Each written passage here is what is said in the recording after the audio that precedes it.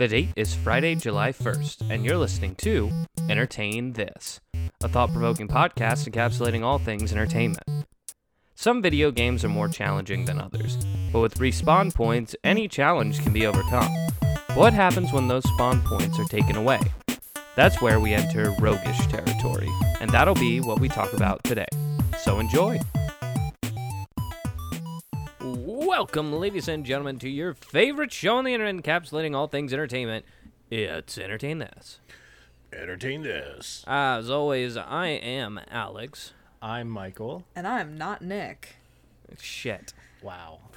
Fuck. This is awkward. Sorry, guys. Not like always, I'm Alex. I'm Michael. And I'm Chloe. Doesn't have the same ring to it. Nope. Can we try in a different order? Can we try Chloe second? Sure. I'm Alex. I'm Chloe. And I'm Michael. That doesn't work either. Oh, damn it. It really needs to end on a one-syllable name. Can I be Chloe? We could try it. All right. All right, take it from the top. Play the music again. The date is Friday, July 1st, and you're listening to Entertain This, a thought-provoking podcast encapsulating all things entertainment. Some video games are more challenging than others, but with respawn points, any challenge can be overcome. What happens when those spawn points are taken away? That's where we enter roguish territory, and that'll be what we talk about today. So enjoy! Welcome, ladies and gentlemen, to your favorite show on the internet encapsulating all things entertainment. You know it, you love it, it's Entertain This. Entertain This. As always, I'm Alex. I'm Michael. And I'm Chloe. Yeah, see, it works a lot better with a one syllable. It does. It does. Yeah. It's gotta be a one syllable, so we'll keep that in mind. The question is, where's Nick? Where in the world is Nick Mustakangas? That's a very good question. You know him as that whispered tone who sometimes tells jokes that you can't hear. And you gotta rewind the podcast, you gotta listen to it a couple times, because he always tells them right under somebody else saying something. You gotta figure out what he said. It's like a little mystery packed into every episode. Well, those dulcet tones are not gracing this episode, nor the next, maybe not even the next one. You see, here at Entertain This, we believe in a thing called a leave of absence. A lot of jobs won't give you a leave of absence, but we at Entertain This consider ourselves to be among the few who do. So, Thank God for unions, am I right? there's no union. And I swear to God, if you say the word union again, you're out of here. You hear me? Anyway. Just kidding. That's what got. I was not ready for this to be the dark corporate tone that Entertain This was going to take. That's what got Reply All canceled, was not believing in unions. So just know that we don't have a union, but it's strictly because there's only 3 of us. So, but if there were more, we'd have a ding dong yang ying union. You hear me? Anyway, Nick, he's taking a leave of absence. A sabbatical, if you will. A bit of a sabbatical, much like Michael did in the early days of Entertain This. And it's natural, and all that it means is whenever Nick comes back, it's my turn to take a couple months off, which I cannot wait for, and I also don't really want. So... Well, the thing that helps is if it plays along where you'll hit burnout at the same time in our lives as we did, you still got like another 2 years. Oh, good. Yeah. So in 2 years, I can cash in. Yep. Great. Can't wait. It's like an early retirement that only lasts a couple months. Long story short, Nick will be back. We don't know when. We don't know where. But he is coming. And when he comes back, it will be as off the wall as it's always been. We miss you, Nick, and we hope you come back soon. But we get there's a lot going on. So And in the meantime, you've got your resident fact checker. But all we the got time. Chloe. Well, we're going to do it a lot like we did Michael, where we have kind of a host step in each month, and if we like one better than Nick, then we'll kick him off permanently. Then out he goes. Yeah, and that Just totally kidding. never happened with me, right? Huh? That never happened with me, right? You never even told me you were coming back. I just showed up one day. I think one day I came to hang out with you, and you said, I'd like to come back. And I said, thank God.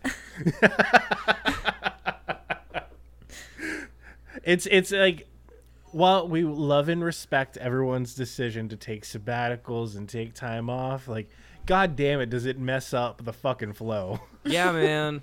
I tried desperately to get, like, a 1-month host to join in, and it is difficult to get people to work this much time into their lives that they haven't already been doing. Like, we as a podcast have been going on for almost 3 years now, if not 3 years. Ish. Maybe a little less. I don't know. Nick would have told me if you were here how many. It's probably 2. Anyway, we've been going for a while, so like we have that expectation weekly of like on Wednesdays we're going to meet up, we're going to talk about entertainment. Yeah. But it's hard to find somebody and be like, "Hey, can you be there every Wednesday for a month?" And also, we're going to have a guest on and you're going to have to talk to them too. Yeah. That's a hard thing to sell. It's a very hard sell. So for the first month, we're going to take it easy, and we're just going to have Chloe step in as a resident fact checker, fresh off her off Broadway debut in the Cincinnati Fringe Festival. She's closed her show and is now back after her sabbatical that lasted a couple of weeks. So, yeah. Shout out to the Fringe Festival. What's that sound? It's my roommates. I'm gonna go shut the door. That's a good call. See, it's our first episode, so we're learning. That being said, we do have an episode this week, and we need to get back into the meat and potatoes of what Entertain This is. Yep. It's the first week of the month, which means it is Michael's show. Yes, On to sir. you, Mike. Hello, Hi. I'm Michael. It's Yep. my turn this week. Mm-hmm. This week, we are going to be talking about some cool stuff in the Walk us entertainment in. industry. You walk with a us right into it. Supernatural intro. Come on, bud. So, what's one thing in the entertainment industry that I know I know you like, everybody likes it, and we've talked about many a times on the show, video games. We Yeah, all you love- basically, I don't know your track record, but I'm pretty sure your last 3 or 4 episodes have been video game based. I don't need you to call me out like that. Whoa! I don't need that in my life. Come on I'm now. not saying It just it's a happens to bad be thing. the most media that he consumes. Yeah, I I don't- don't. That makes total sense. Well, and it's the only media that I consume that you guys don't like actively make fun of me for. It's because you're a weeaboo. we don't make fun of you. They just make a term for what you do, which is called being a weeaboo. Like, if there wasn't a term for it, we'd have no ground to stand on. But it's culturally not accepted, and you do it anyway. Just fine. kidding. Hey, listen, if I'm you just- like just if you true to like myself. anime, if you like Japanese culture, God bless you. Keep it up. Thank you.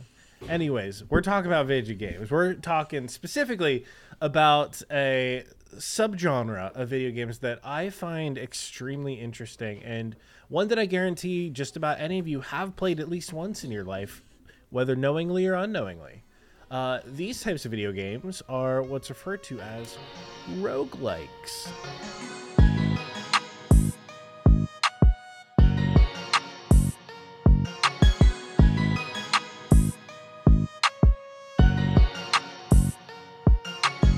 Now, that's a bit of a weird term. Like, what is a rogue? We know anybody who's like listened to our D&D episode from way back in the day, or has played like any fantasy game in the past like 30 years, they probably know what a rogue is. That's the sneaky boy.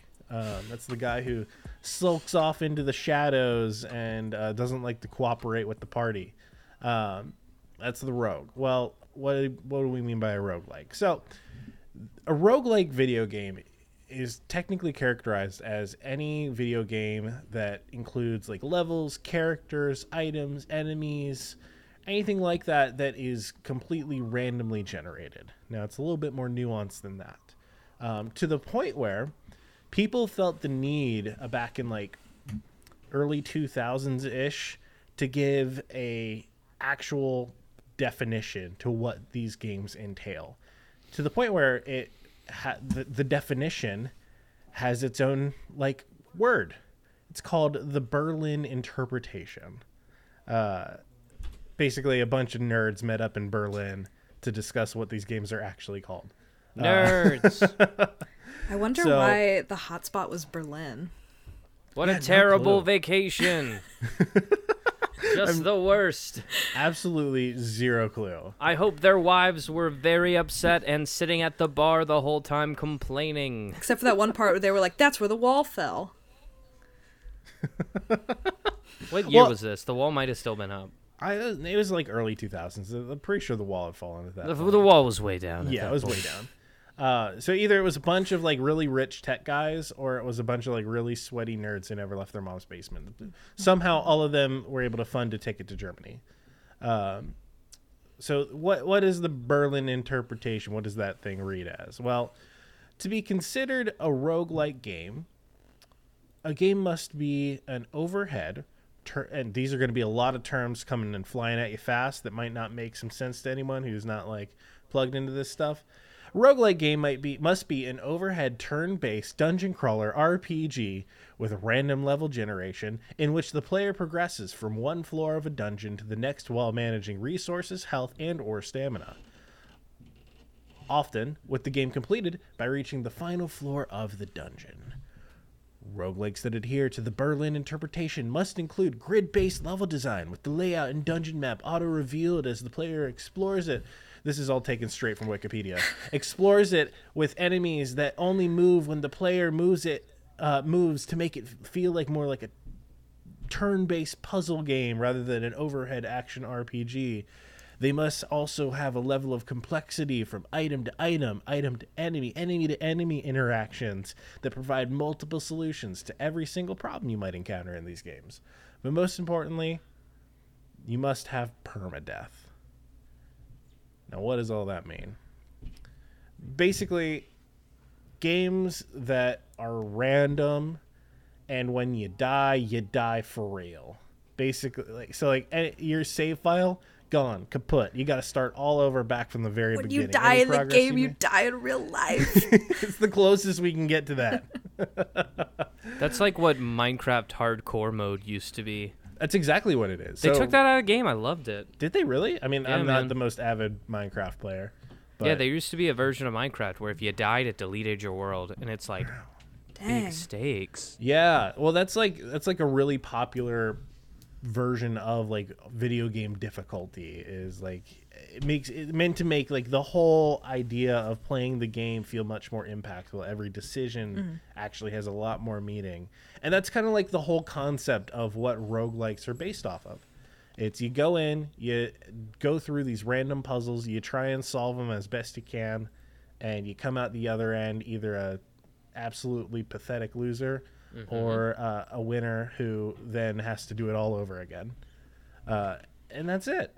And the thing that I have really learned over the last like 5 or 6 years for myself, these are all my favorite types of video games.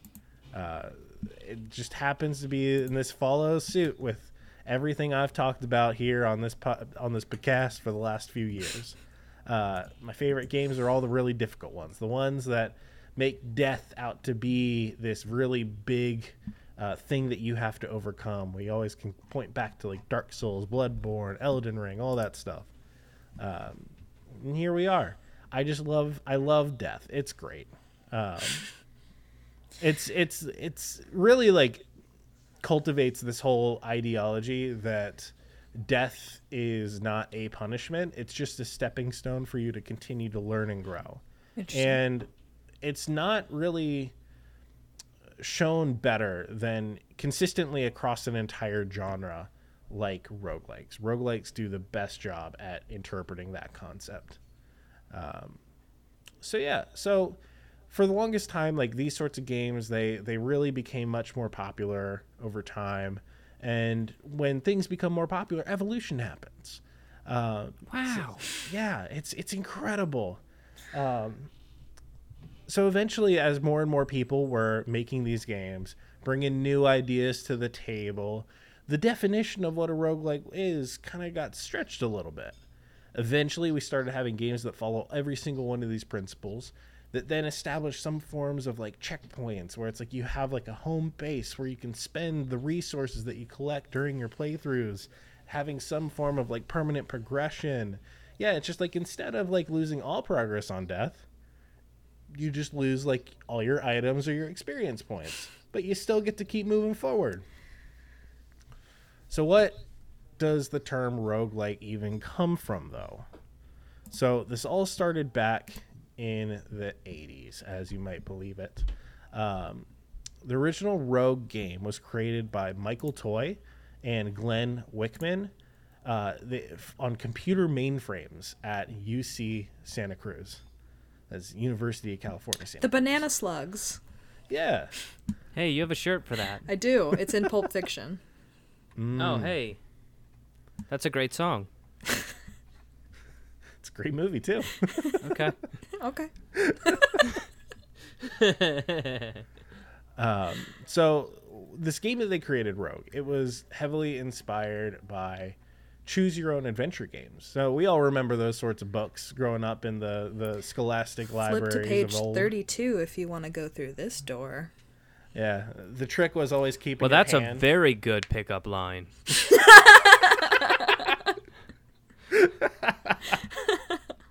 As we all remember, the trick to those was always keeping your hand on like whatever page you were leaving from. That way, if you see a death immediately, you just flip right back. I don't know why my brain forgot where we were a second, and I thought you were giving them the advice of, like, if you're ever in a maze, keep your hand on one wall. Get back Leave to the where we're little at. breadcrumbs Listen, behind. it's been a long day, and all of our shit is just like all over the place. Yep. Okay, so I have a question. Please, fire mom. Donkey played this game. Let me check my facts here. 3 years ago on YouTube called Enter the Gungeon. Yes. Does that qualify as a roguelike game? Well, this depends on what kind of nerd you're talking to. Sure. Because like let's be real here. Any of you nerds out there, and then not talking to you two, I'm talking to like anybody in the nebulous you.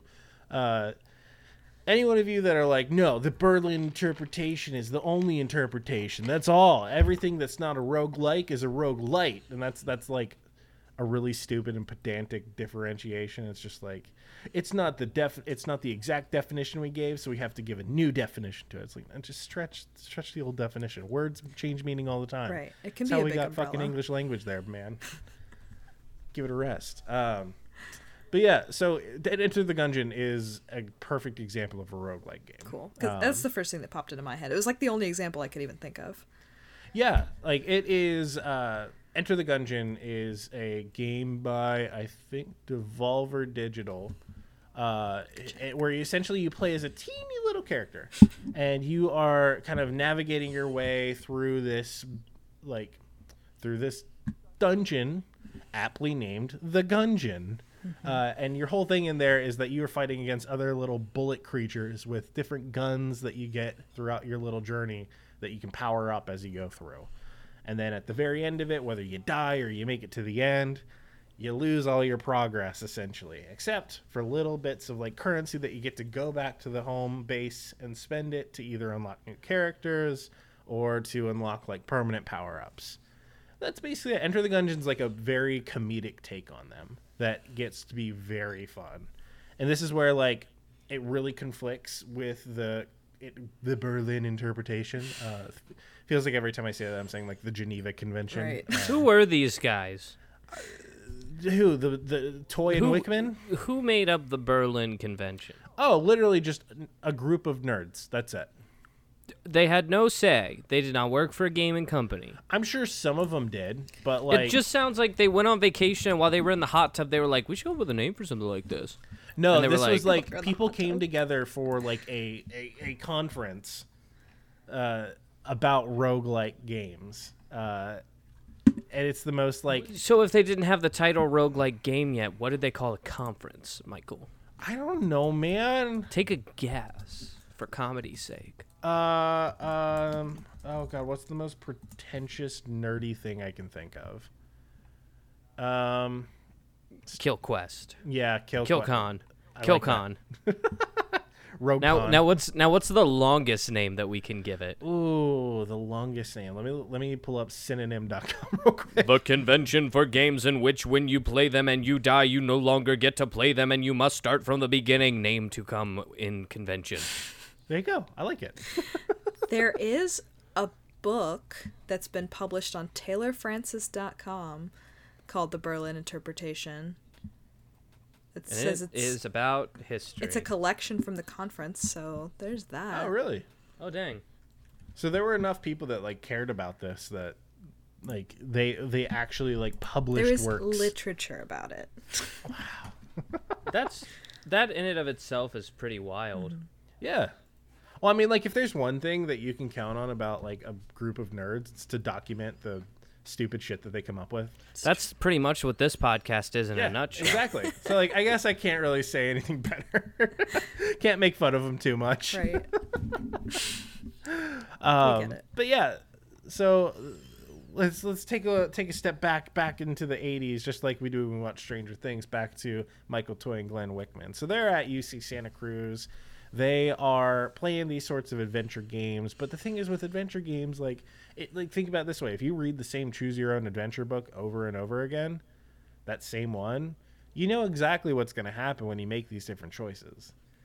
It starts to become a little bit stale. There's not really too much of like a differentiating factor there. There's no sort of like, it loses the volatility from the first time that you read the book, where it's certain death is just awaiting 20 pages away. Even if the book is rated for like 10-year-olds.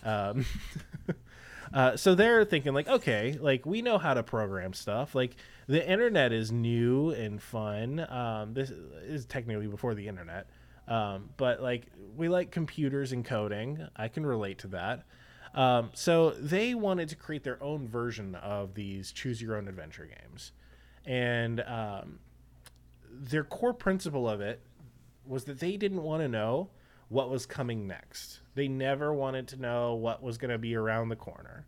So what they ended up doing is they had this game that they ran through a terminal. Now, like, I don't know if anyone out there is computer savvy enough to know like what exactly a terminal is.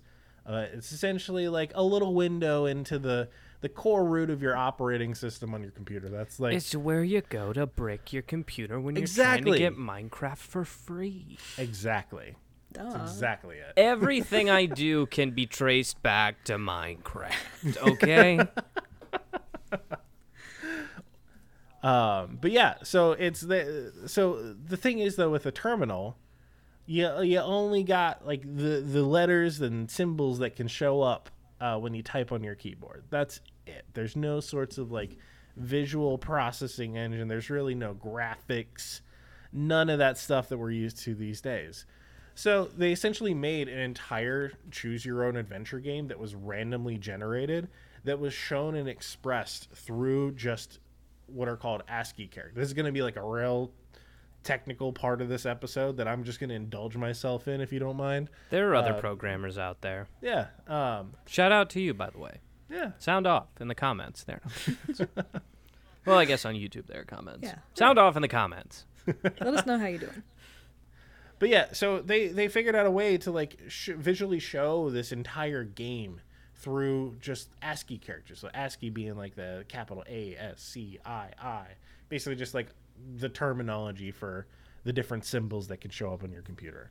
And it's through this that they ended up kind of getting this like cult-like following. So I'll actually read a little quote here from one Mr. Wickman, one of the two. Most of the existing adventure type games had canned adventures. They were exactly the same every time you played, and of course the programmers who invented all the puzzles, and they would know all of the answers to all of the games, and it was no fun for them to actually beat it. So we decided with Rogue. I forgot I was reading a quote. The program itself should build the dungeon, giving you a new adventure every time you played, and making it possible for even the creators to be surprised by the game. Back in the 80s, that was like a crazy new concept. The fact that something could be like fully computer generated every time that you ran a program, and it'd be different every single time. So when we say rogue, we don't mean sneaky rogue. We mean rogue as an uncontrollable rogue, like a rogue machine. Well, let's hold up there a little bit. Okay, fuck. Because we're talking about, you got to remember is we're talking about nerds in the 80s. Yeah, all right. But What's they were one all th- scared of rogue technology. Well, the thing is, though, is let's think about That's the when thing. HAL Hold existed, on, right? War hold on, games. Hold your damn horses there, Alex. No, you hold your hold. I miss Nick. Horses in my butt. You don't have horses, and neither do I. Keep going. So let's take a moment and think about, like, what are things that nerds absolutely loved in the 80s? 1, computers. 2, Pocket protectors, sure. 3, button-up shirts, 4. brown belts, Let's move towards the entertainment side of things. What Dungeons and Dragons. Yes, you got it. Shit. Nerds loved Dungeons and Dragons. Math. They love Dungeons and Dragons. They love Dice. those quiz shows that their schools put on where they get to hit the button and buzz in. Oh God, what were those? Spelling bees, Well, that was. science fairs. Like the trivia club, Yeah, sure. speech and debate. Speech and debate. Yeah. Speech and debate. Oh, nope, lost it. Yeah, it's I got it fiddling back in my little mind swamp back there. Anyway, Dungeons and Dragons. But yeah, so all nerds love computers and Dungeons and Dragons in the 80s. That was Kids, these kids will not get their hands off of them math rocks and computer keyboards, and we don't know what to do about It's it. too enticing, and it makes no sense to me. So it must be Satan. They love them. Back when I was a kid, we used to throw rocks at trains. Now what? Look at them. They're throwing rocks at my kitchen table. This sucks. And throwing gotta rocks get 'em at doing- trains is perfectly good Christian entertainment. We got to do something else. We got to get them doing something else. What else? What else are we going to get them to do, Mike? Well, let's make video games. Okay.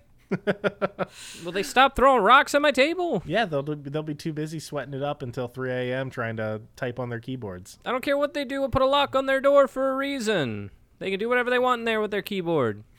Oh, no, they cannot. That's a bad idea. And Not then the yet. internet was invented. And then the precursor to the internet was invented, where it's called ARP. I don't know if this is like if you say the acronym, it's ARPANET, ARPANET. Basically, it was the internet before the internet that was run by the Department of Defense. Oh, And no. was given to yeah. all of the colleges across the U.S. Hey, that was in Stranger Things too. I don't know. I haven't seen Stranger Things in a while. Oh, okay. Spoiler alert for season 4 of Stranger Things.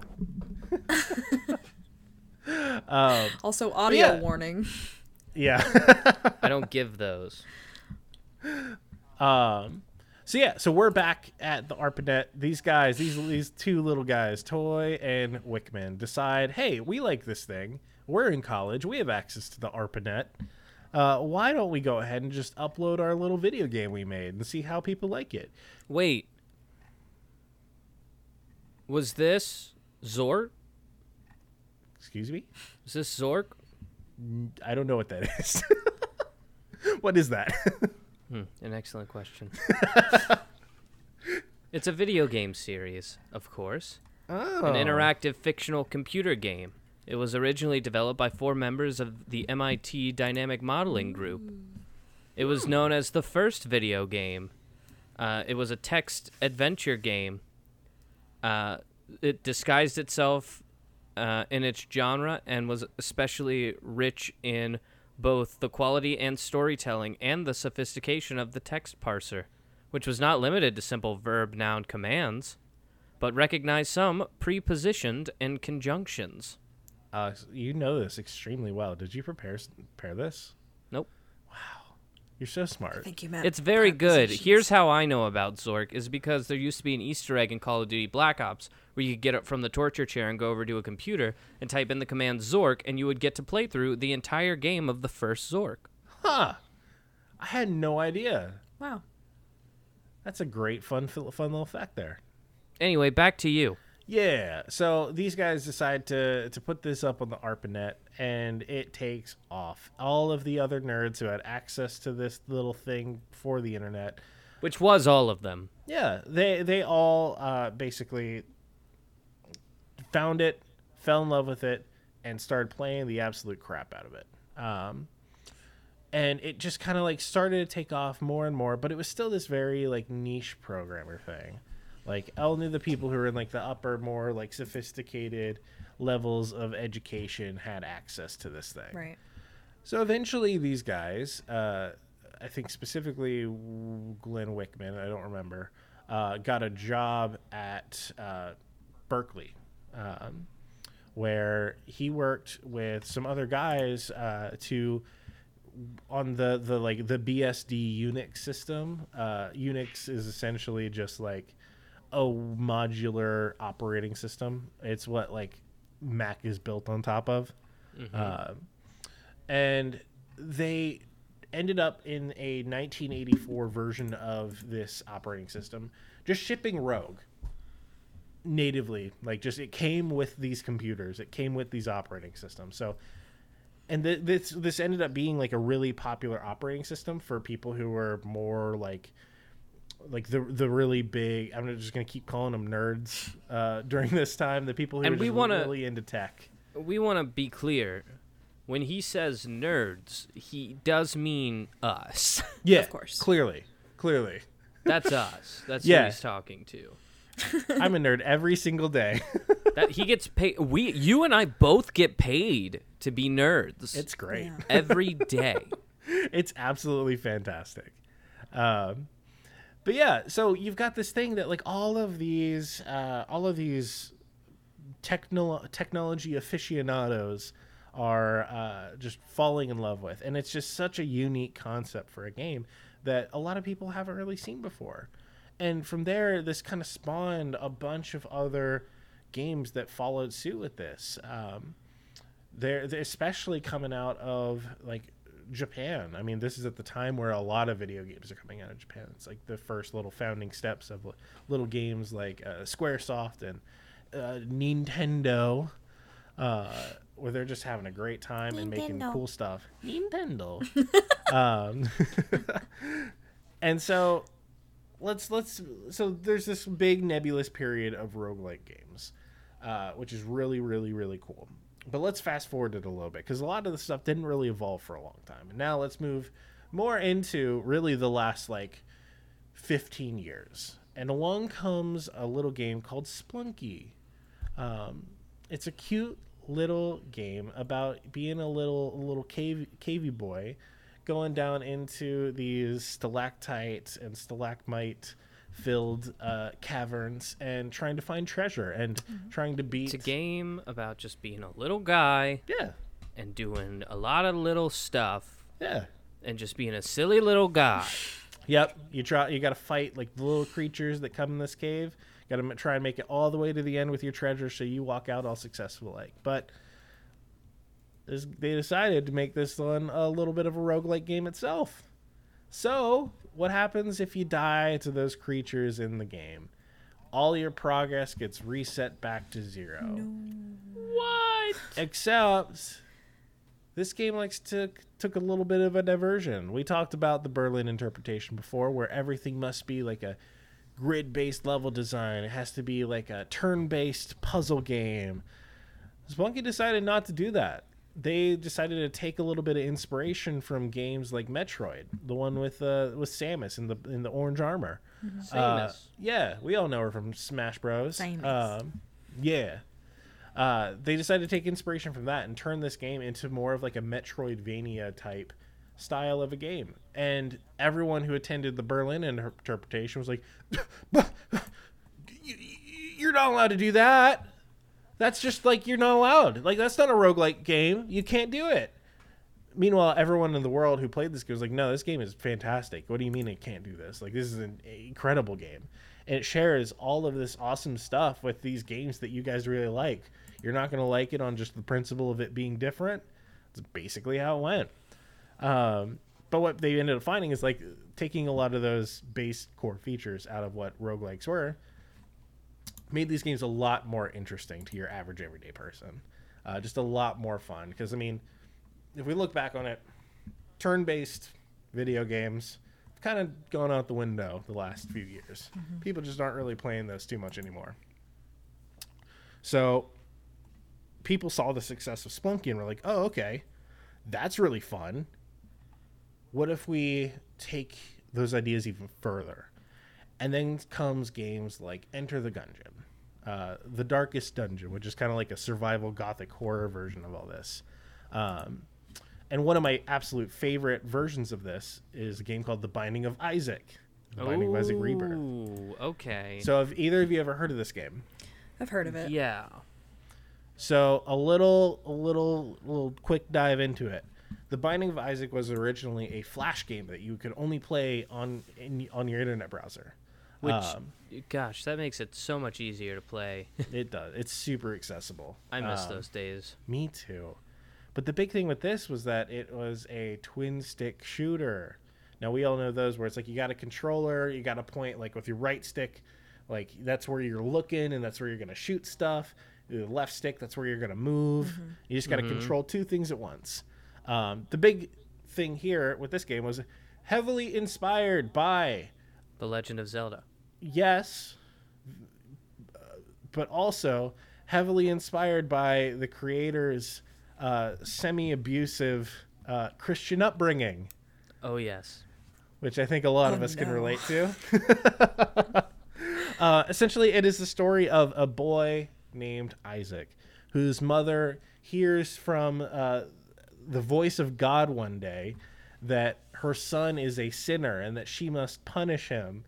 And so Isaac's mom listens to this, like, yes, God, I'll do whatever it is you ask. And so what she does is she strips Isaac naked, removes all of his stuff, and then throws him into the dank basement of their home. And it's through this that Isaac must traverse his basement. And in doing so, the levels of hell itself to overcome this oppression from his mother. And God himself as well. So that's also like the biblical story of Isaac. It's not his mom; it's his dad, Abraham. Yeah, it's definitely an the interpretation of it, though. Yeah, the idea is that God says, "Hey, you love me, right?" And Abraham's like, "Oh, for sure." And he's like, "If you love me so much, why don't you kill your son for me?" And Abraham's like, "Oh, for sure." And then goes to kill his son Isaac, literally ties him up and goes to sacrifice him to God. And then God stops him and was like, nah, just kidding. Nah, don't do that. Not LOL JK. LOL JK, just, kill that ram instead. Go get a ram and kill that instead. But I guess this time God was like, he forgot to send the memo that was like, LOL JK. Yeah, basically. The really cool thing with this one is that, like, so to give you an idea of the tone of this game, you are a small naked boy whose only weapon is his projectile tears. That's just my life, actually. His tears? Yeah. His tears. Every time he blinks, he shoots more tears that can hurt the little enemies that pop up, like little poos that you fight, or... He's crawling through the sewers is what's happening. His crawl space in his house, basically. Okay. Yeah, you fight from little tiny poos with like corn in them, all the way up to the actual embodiments of the 7 deadly sins. Small beginnings. Look at And pictures of this. it's Do you get to incredible. beat the shit out of your mom? Yeah, you do. Good. Yeah, except Love you, it's Mom. not Nothing like, against you. It's it's strictly Isaac's mom. it's not like his mom is like a person, though.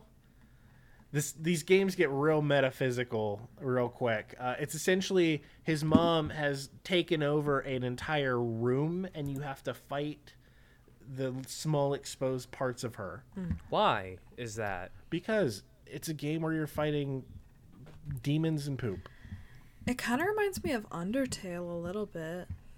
A little bit. I mean, Undertale is probably like a much more wholesome take on this sort of thing. It's I can guarantee you it's more wholesome than The Binding of Isaac. yes, there's a lot more blood and gore in this one for sure. But Undertale's pretty spooky. Undertale's a little bit of a spooky game. I need to go back and play it. That would be Especially if great you do the episode. genocide route. It's Oh yeah, that turns it into a horror game. yeah. If you try to do the pacifist route and then halfway through you get bored, so you go to do the Genesis route, it's even worse because everybody remembers you and they're like, "Oh, hey, Yep. Special sound effect for you guys out there. Feel free to use it in whatever future projects you have. We only take small amounts of royalties. It's fine. Yeah. By small amounts, we mean like pieces of cheese Yeah. from your craft singles. You never notice they're gone, but you always thought you had one more piece of cheese when you get to the bottom. Or just like the dust left from the like taco shredded cheese bags. We take that clipped toenail clipping that you couldn't find after it flew across the room. And tax papers. Basically anything that you've been looking for in a time of need, or just out of like it just disappears from the world.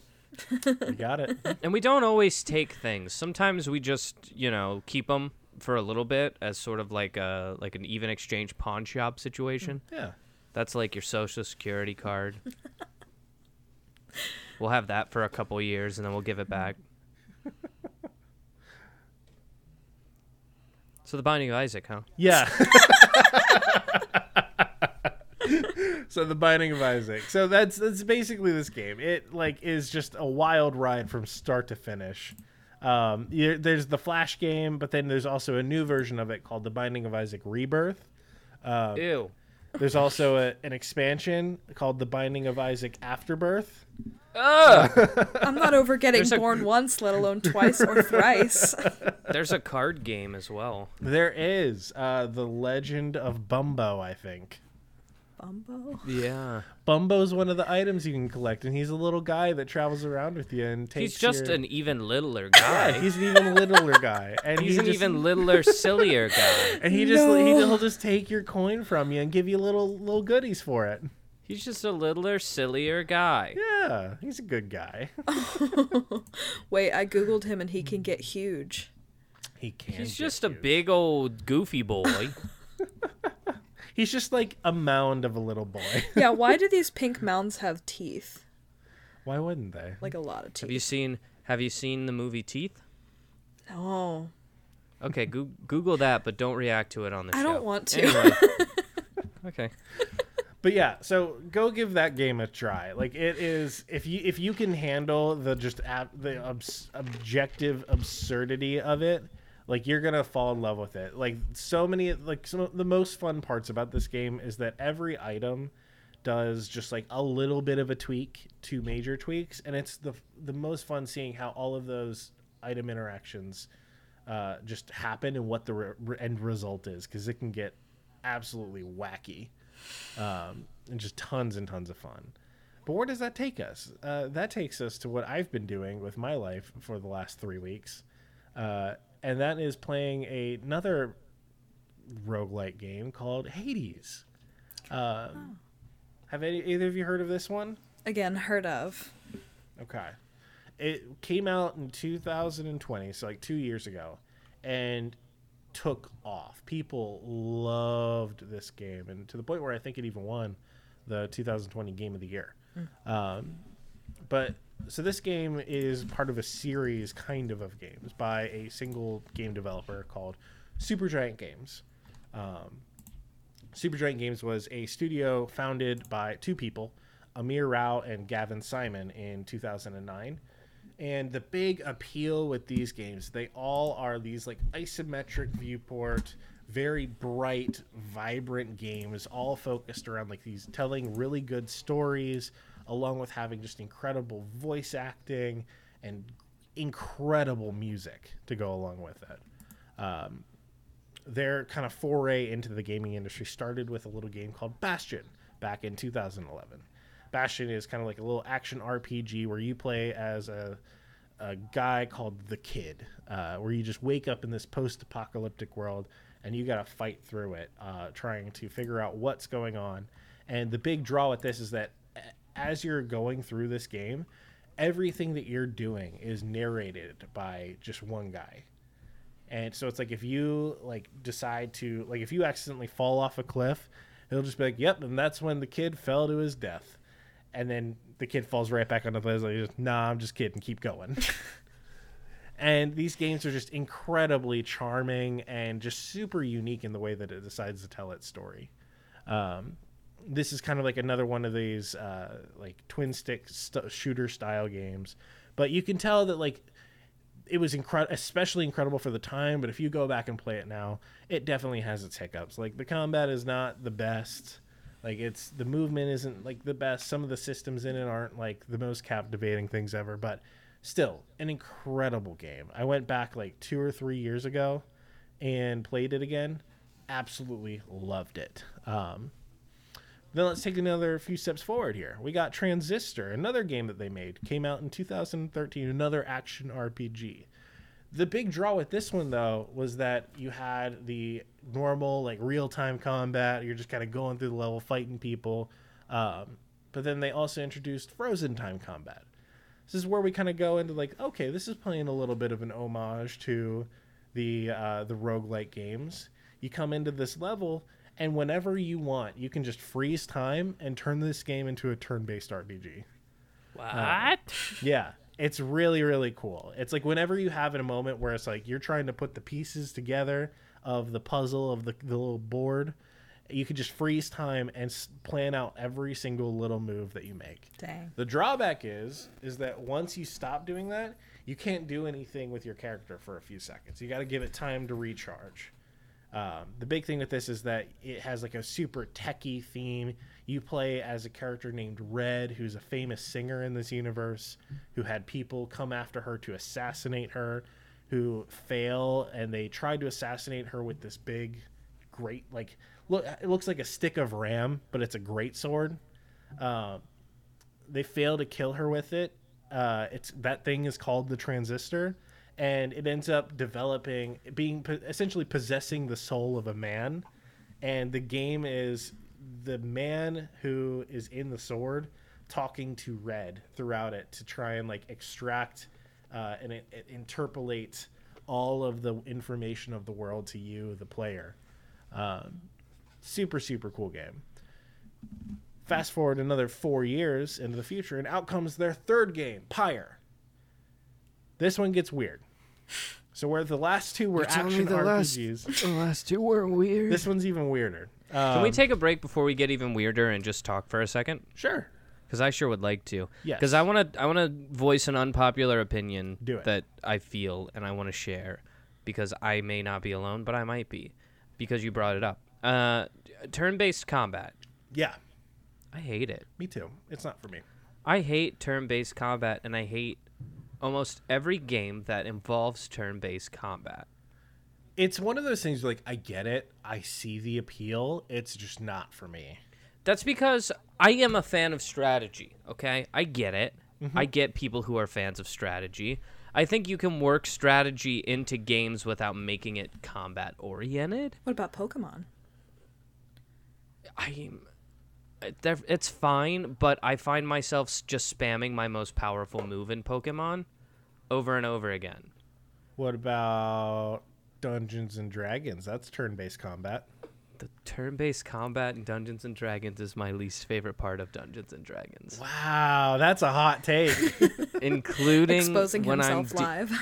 When I'm DMing, it is different, I guess, because it's the reason that Dungeons and Dragons is turn-based combat is because the combat is a part of the story, and the only way to highlight each individual character in a combat is by making it turn-based. Also, there's no way you could run combat in Dungeons and Dragons unless it was turn-based. Yeah. But that being said, the fact that 6 seconds is one turn and was one round, rather, in combat, that means that you can be spending 6 hours playing this game, and you will have amounted to about 10 minutes in game. Like, that's nuts. Yeah. It's one of those things, like, there is such a huge disconnect where it's like you are the player and like what's happening in the game just does not, like, it doesn't match up. No, Like, and I always feel when you're playing cooperatively, that's why like turn-based combat, especially in like a multiplayer setting, doesn't make sense to me. It's like I just watched them do that. I should be able to complement that with another action, but it's like no, because technically you're doing this at the same time. And it's like, we are, but are we? Well, you know? turn-based combat to me is just chess. Like that is chess. It's like one person does one thing, does one move, next person does another thing that's one move, and it's just trading that back and forth, back and forth, back and forth. That's all it is from top to bottom. And I fucking hate chess. Meanwhile, there are other forms of combat in video games where it's like strictly based on how fast you can move and how quickly you can execute moves. Well, and that you've trained to do. do. It made video games a lot more accessible to a lot more people. It turned video games from something that was like you had to be like relatively smart to process all this information, interpret all the numbers, and get to the end goal of getting the other guy's health down to 0 to like, no, like if you're like, you can be just better at this game than other people. There's a much higher level of like reactivity and skill that is involved with it, which for most people is easier to learn than learning heavy in-depth strategy. Even Stardew Valley does that. It just makes more sense at this point, depending on the game. There are still Stardew Valley does what exactly? I'm sorry. There I remember is there being combat. real-time combat, yeah. Yeah. And when you're in the cave, you go down right? into the mines and the caves, and like bugs and snakes and shit come at you, and as long as you have good weapons, you can. You gotta hit them with shit. Yeah, you can kinda like react. Just smack them. Kind of like Terraria, if you ever played That's that. how things should be. Yeah, and you can eat. That's to how the regain Binding of health. Isaac is. Yeah. It's exciting. Anyway, turn-based combat is bad, and I just wanted to talk about it for a second. Never mind. Bye. There's still some great games that have turn-based combat, like Undertale. But for the most part, it don't hit the same. But there's also you react in Undertale because you have to dodge the other person. That's something you don't get in turn-based. Makes combat feel more like a mini game than a turn-based combat. It takes turn-based combat and makes it more engaging. Is my take. Yeah. It's a better version of turn-based combat. But yeah, so where were we? We're back to Pyre. The weird one of the bunch. Yeah, let's talk about the grand finale, the weirdo. Well, this isn't quite the grand finale, but it's definitely. Does it get the weirder? No, this is definitely the weirdest. Okay, so cool. The last two games, while they were like kind of weird little games, they were incredible stories. Both action RPGs. That was like isomorphic action RPGs. That was Supergiant's bread and butter. Pyre still kept the super vibrant colors and the isomorphic viewpoint. Didn't want to make another action RPG game though. They figured out like, okay, what are we really, really good at? We're really good at telling a story. So they decided to make a game that is a combination between a visual novel as well as NBA 2K21 or something. Shut up. You lost me.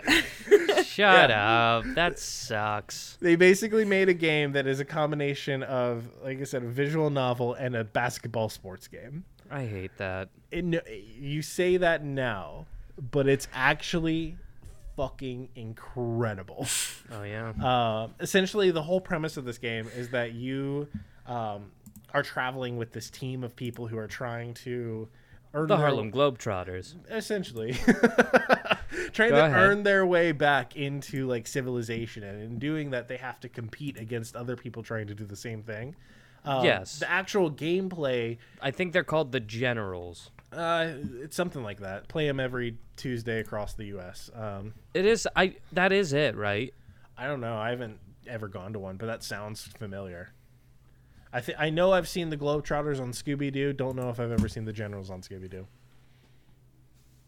Look that up. But the whole premise of this game is that you have a team of 3 individuals who fit like different profiles. You got like big girl who has giant horns, who is the slow but really, really strong one. It's the Washington Generals. You got it. And then you got like a regular ass dude who's kind of like the medium in between of the two. And then you got like a little smaller hyena dog looking guy. Nice. Who's extremely quick, can get from one end of the field to the other. And the whole premise of this is that you are just one person controlling all of these different characters. What that means is like you're only limited to being able to move a single person at once. These other characters, they just sit still while you are trying to do something with one of the other guys. What that ends up doing is creating this dynamic where it treats this real-time sports game more like a game of chess, more like a puzzle, in a way that isn't awful. And it becomes this thing where you have to try and take out and banish other players' characters from the field and try and take this ball and score it into the other team's goal. Such a super unique concept for a sports game, essentially. The biggest thing, though, is that every single game that you play throughout the story has a very giant, meaningful impact on the storyline of the game. And every time you go through, depending on if you win or lose different games, the outcome of the story is going to be completely different. And it kind of takes a little bit of ideas from roguelikes in that, where like everything happens kind of at random, and depending on what happens during your run, like things will change throughout the course. But then that brings us to today. What have I been doing for the last 3 weeks? I've been playing this game called Hades. Hades is the closest damn interpretation to a roguelike that Supergiant Games has ever made. The whole idea of it is that you play as Zagreus, the son of Hades, the prince of Hades. It is the prince of the underworld, essentially. And you are trying to escape the underworld. You have to fight through all the different levels, like Tartarus, Asphodel, Elysium, even the gates right before the entrance to the underworld. And you are going through this, and you are presenting it to the outside world because there's been a seal over the underworld where none of the gods of Olympus even knew who Zagreus was for the longest time. But as soon as he starts trying to escape, they find out, and they think like, oh, he's trying to leave to come join us on Olympus. Yeah, like your dad sucks. Like he's awful. Come hang out and party with us. So we got Dionysus and Aphrodite are having a great time up here. So what they do is they try and give him their boons, like different little powers that you can get throughout the game that drastically change the way that you even play the game. And it's through this that you discover these sorts of like non-linear story points. Like everything that happens in this game happens at random, but the genius of it is that you are interacting with all these different gods like Zeus, Poseidon, Aphrodite, Dionysus. You're interacting with Athena, with Ares, with all these different Greek gods who all get to chime in on this story that you are encountering throughout this playthrough. And through this, the game is very hard, though. Like you have to actually get good and get better at this game as you're playing it. But every time something happens, you get taken right back to the Great Hall of the Underworld, where you've got Hades just sitting at his little secretary desk processing all the papers of all those damned little souls down in the underworld. And it's through this that you learn the story of what is actually going on, and you learn that Zagreus isn't trying to go join the people up on Mount Olympus. He's wanting to go find his mother, who he finds out left the underworld before he even got a chance to know her. And the way that Zagreus even ends up learning that he has a mother is one of the funniest goddamn things I've ever encountered in a video game. And that's something that I don't want to spoil for anyone who wants to play this game and give it a shot. Go do it. You learn it in the first like 10 minutes. Just go do it. It's a great time. But the big joy of this game is that you as Zagreus, you get to, it takes everything that we know at this point about roguelike games and just adds tons and tons of little flavor on top of it. So we gave this like super strict interpretation of like the Berlin interpretation that was for like the really sweaty guys who are just like, nah, you got to follow this exact rule. Otherwise I'm not going to play your game. Good. We can go back to Michael Toy and Glenn Wickman, the original creators of Rogue. And what they said is that they would have added a lot more features to the game if they even had the time or the ability to. You got to think, going back all that time, they were limited to just being able to output the characters that we have available to us on our keyboards. And that was it. And so Hades takes all those same concepts and just continues to evolve and evolve and evolve them to the point where you can choose different weapons for each run. You can choose different boons from these gods. You can choose trinkets that enhance your playthrough. You can level up at the Mirror of Night every single playthrough through currencies that you get to keep on earning.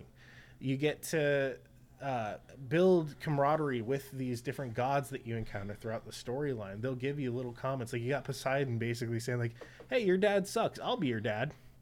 And it's like these things that happen after you've played the game for like 10 to 15 hours. It's like the content just never ends. And even then, like you get to the end where you actually have to fight your dad, Hades.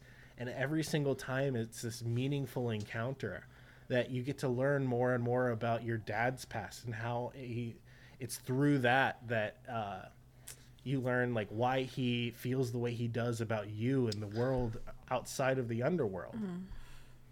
And it's this really like at some points heartwarming, sometimes a little too real thing. Yeah. But it is just this incredibly meaningful game that even if you've never played a roguelike, or if you have and you didn't really enjoy it, go give this one a shot. Hades is incredible and such a good time. Nice. Yeah. Wow. What an episode. Yeah. I did a lot of talking. We did a lot of jumping. I really like your episodes, and I think some people prefer them over our other ones that we produce because they are so, like, leapfroggy. Like, we got to talk about so much in one episode. Yeah. I got ADHD. And this is just how it manifests. You have 80 of them? I got ADHD. Woo! I only got one HD TV. I think it might be a 4K. Yeah, anyway, when we get back from our brief musical interlude, we're once again rejoined by the ghost of Nick Mustakangas, as well as last month's guest, Clinton Avery Tharp. Woo. So we'll be right back after these musical interludes. Sure.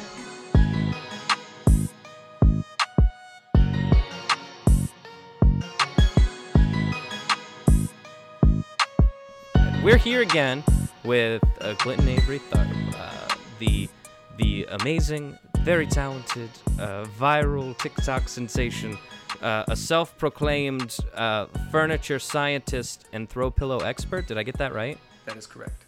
Thank you. He's back with us so kindly. Set aside some more time so that we can record a quick this, hosted by none other than Clinton Tharp himself. Are you ready, Clinton? Yes. All right, the time is yours, and the time starts now.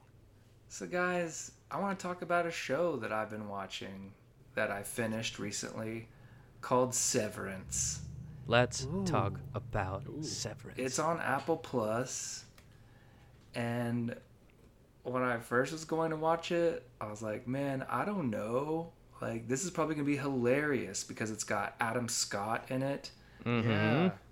And you're like, oh, this is a show as to if in Parks and Rec he would have taken the job in accounting. Exactly. Yeah. Adam Scott, exactly. Parks and Rec. He's in Step Brothers. Mm-hmm. Did you guys ever see that show Party Down? It was like about No, a unfamiliar. catering I never crew. did. That's where I first saw him. That show was on like 2009. He was also in a couple of episodes of Boy Meets World. Was he Fun fact. really? Yeah, he was like actually in an entire season of Boy Meets World as like the main antagonist. Wow. Blew my mind. What? Anyway, So, yeah, Adam Scott's in it. Guess who directed Severance? Ben Stiller. And he's an incredible director. he directs some crazy. He directed the. He cast it. I guess he didn't cast himself, but he self-directed in the remake of Secret Life of Walter Mitty. That was like absolutely incredible. That's right. Yeah, Yeah. I didn't realize he directed that. I think he did, but we have a fact checker who will check that for us. Yeah, no, that sounds right. So, but what's crazy is Severance is not super funny. It's Oh. like it's funny, but it's more like drama and mystery and science fiction and dystopia, and like a dark comedy. Interesting. But it's so watching it, it's sort of like meditative and whatnot. But it's really cool. I'll just read this about it. Severance ahead. is an American science fiction psychological thriller television series created by Dan Erickson and directed by Ben Stiller. It stars Adam Scott, Zach Cherry, Britt Lauer, Trammell Tillman, Jen Tulloch, and quite a few other people. Guess who also is in it? John Turturro, Christopher Walken, Christopher, that was very good. and Patricia Arquette. Did you know you had a little Christopher Walken in you, or I did that didn't- just? No, I was walking and talking. That's StreamYard. wow. Do you practice? American science fiction this psychological the- thriller? Is this the first time that you've done this? I used to do it a lot. You're very good at it. Thank you. You're very I good love at the it. honesty. Cool. Hey, that's our fact checker, Chloe. yeah. What do we Hi, do? it me. I'm here to tell you. I summoned her. Not only was Secret Life of Walter Mitty directed and starring Ben Stiller, but our friend Nice, got Adam it right. Scott was also in that movie, which I did He not was. realize. He was the So maybe shitty that's- boss. He was the guy maybe- that did the takeover. They must be really Okay. good buds. I think Yeah, Maybe they that's are. where they met up and started working together. I actually Yeah. heard Ben Stiller on Smartless on that podcast, and he was talking about how, like, he saw Adam Scott like in Step Brothers or something, and was just like, that That's my guy dude. is so good. Like his face, he just played the asshole so perfectly. Mhm. Yeah. And apparently that's kind of what happens to Ben Stiller. Like he gets kind of obsessed with people. Like Owen Wilson was another one that he's like, okay, he's just gonna be in everything I Everything. do for a little bit. And that's I wild. think the case with Adam Scott. love So it. yeah, we never see Ben Stiller in Severance, but man, I'm telling you, if you're looking for a show to watch and you're a person that likes, obviously we all like comedy. If you don't like comedy, then there's something wrong with you and you should figure it out. Go to a therapist, get help. Get help now. Get But, if you also like psychological thrillers and sort of mystery and science fiction, Severance is right up in that. And I had a good time watching it. I watched it alone. My wife goes to bed at night, so yeah. I will say this: kind of people go to bed at I night. don't That's know. wild. She's Get you help. know, Get get help now, honey. So you should watch Severance. Did I mention John Turturro and Christopher Walken? Christopher Walken. Chris Walken. Mm-hmm. Because we're friendly with him. Yeah. That's incredible. But John Turturro Uh, and Christopher Walken, I was like, what? They're both in this? I'll pretty much watch anything with Christopher Walken at this point. Same He was in. here. Alright. Ever since he doled out the line, "I want to destroy Country Bear Hall," I was like, I'm in. Whatever he's got going, I want to be there. That's incredible. But yeah, okay, I'll Science give you a little fiction. bit of the plot. Yeah, so Yeah, like, it's science fiction. That's kind of wild. So the well, sorry. Severance- Thanks, What's going on Chloe. here? oh, Chloe's still summoned. bye. We have to thank her for I her miss to- you. Yeah. Tip the hat. Yeah. She smells good. Yeah, it's like what she smells like knowledge or like a higher understanding, Yeah. like what I imagine the angels in the Bible were described as smelling like if they ever did that. Yeah. It's kind of wild. Anyway, You wanna just I could describe- see that. Like Charles Dickens took over part of the Bible. He's like, so the angels smell, right? it's kind of wild that he didn't. Now that we're know. really thinking about it, Exactly. meditating on it. But yeah, what's Severance all about? It's weird So- that you said it was sci-fi to an extent. Yeah, a little bit. So basically, it's like sort of in the near future where some people at their jobs, they are severed, where the person at their job is like a different version of them, kind of like one day you just wake up and you're like, whoa, this version of me is the person that's going to work. And so in the show, when they get to work, you know, I'm me, Clinton Tharp. Then I get to work and I go down the elevator. Once I get down, it's like I get severed and it's like, whoa, I'm Clinton Tharp's innie and he's my outie. And I'm here just to do this work. And then when I go back up the elevator, I don't remember anything that I've done. And I'm living this separate life as the worker version. Huh. So the That's only... wild. That version Yeah. of me, that's their only reality. Is like, anytime I wake up and I'm at work. That's why. I mean, it speaks to disassociation, which is Definitely. incredible. That's sort of a metaphor, and you know, especially nowadays, that's kind of what we've all fallen into, which is unfortunate. But wow, that's super interesting. I'll definitely be checking that out. And I have a suggestion for you on a show you might want to watch. Really? That I Ooh, think a mini this. a It's mini- the first one. a mini this, the first ever mini this. It's in the same realm. It's called Barry. Have you watched it yet? Oh, yes. I just started it on HBO. Yes. Yes. It's got Bill Hader in it. It's another one where you're like, oh, I want something funny and light to watch, and then you start it and you're like, oh, I'm actually not gonna get that, but I am gonna watch this.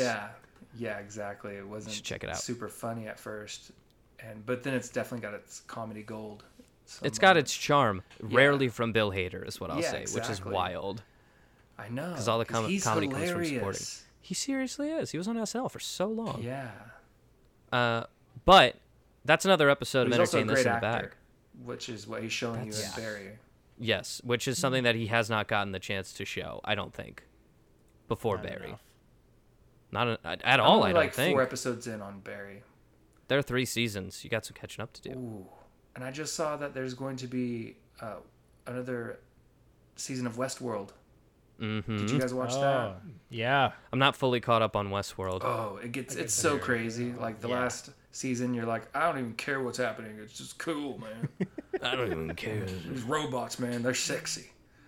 Yeah, and that's basically will sell me on it. That's why I watched That is iRobot. half the show.